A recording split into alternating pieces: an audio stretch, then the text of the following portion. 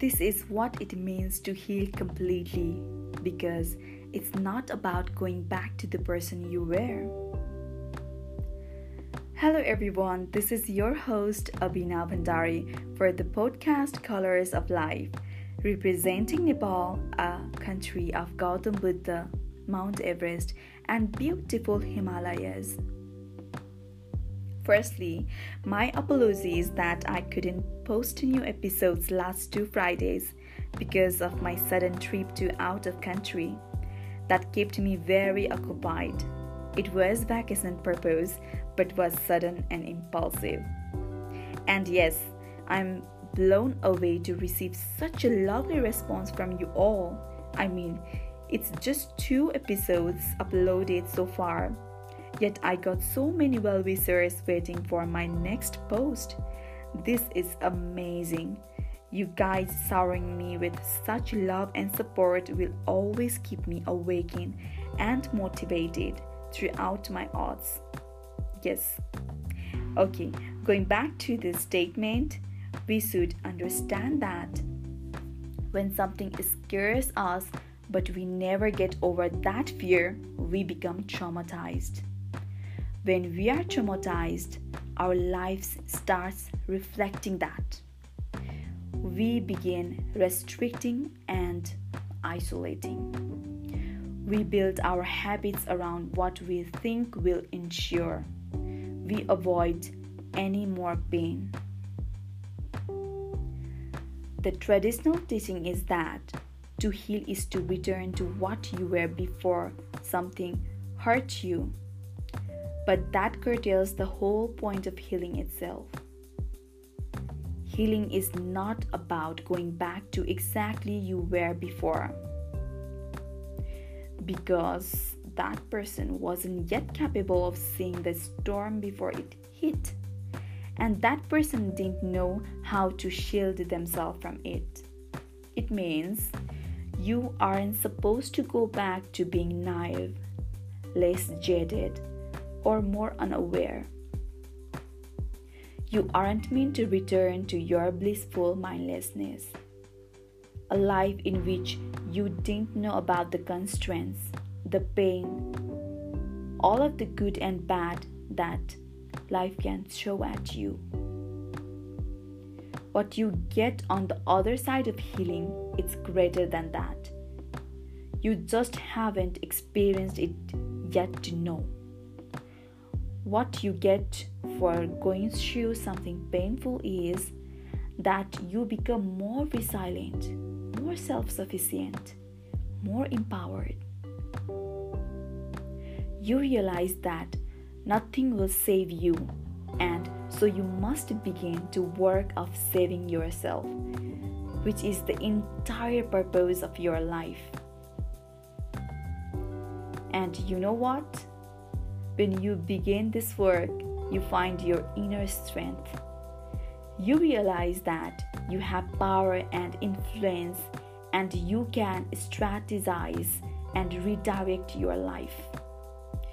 You realize that instead of what you can't control, your life can be built on what you do. When you heal, you become stronger what you are broken at. You become grounded where you have been egotistical. You become responsible where you have been neglectful. You become more sensitive and able and conscious. You become more considerate. You are more empathetic. You are more mindful, more careful. But what you don't need to be more of is afraid. Yes, my friends, fear is not going to protect you. Action is. Worrying is not going to protect you. Preparing is. Overthinking is not going to protect you. Understanding is. When we hold on to fear and pain after something traumatic has passed, we do it as a sort of safety net. We falsely believe that we can consistently remind ourselves of all the terrible things that we didn't see coming, we can avoid them. Not only does this not work, but it also makes you less efficient at responding to them if they do. Because most of the time you are so busy worrying about monster in the closet, you forget to address the actual things that will erode you over time. Your health, your relationships, your long-term vision, your finances, your thoughts. When you heal completely, you stop tolerating discomfort.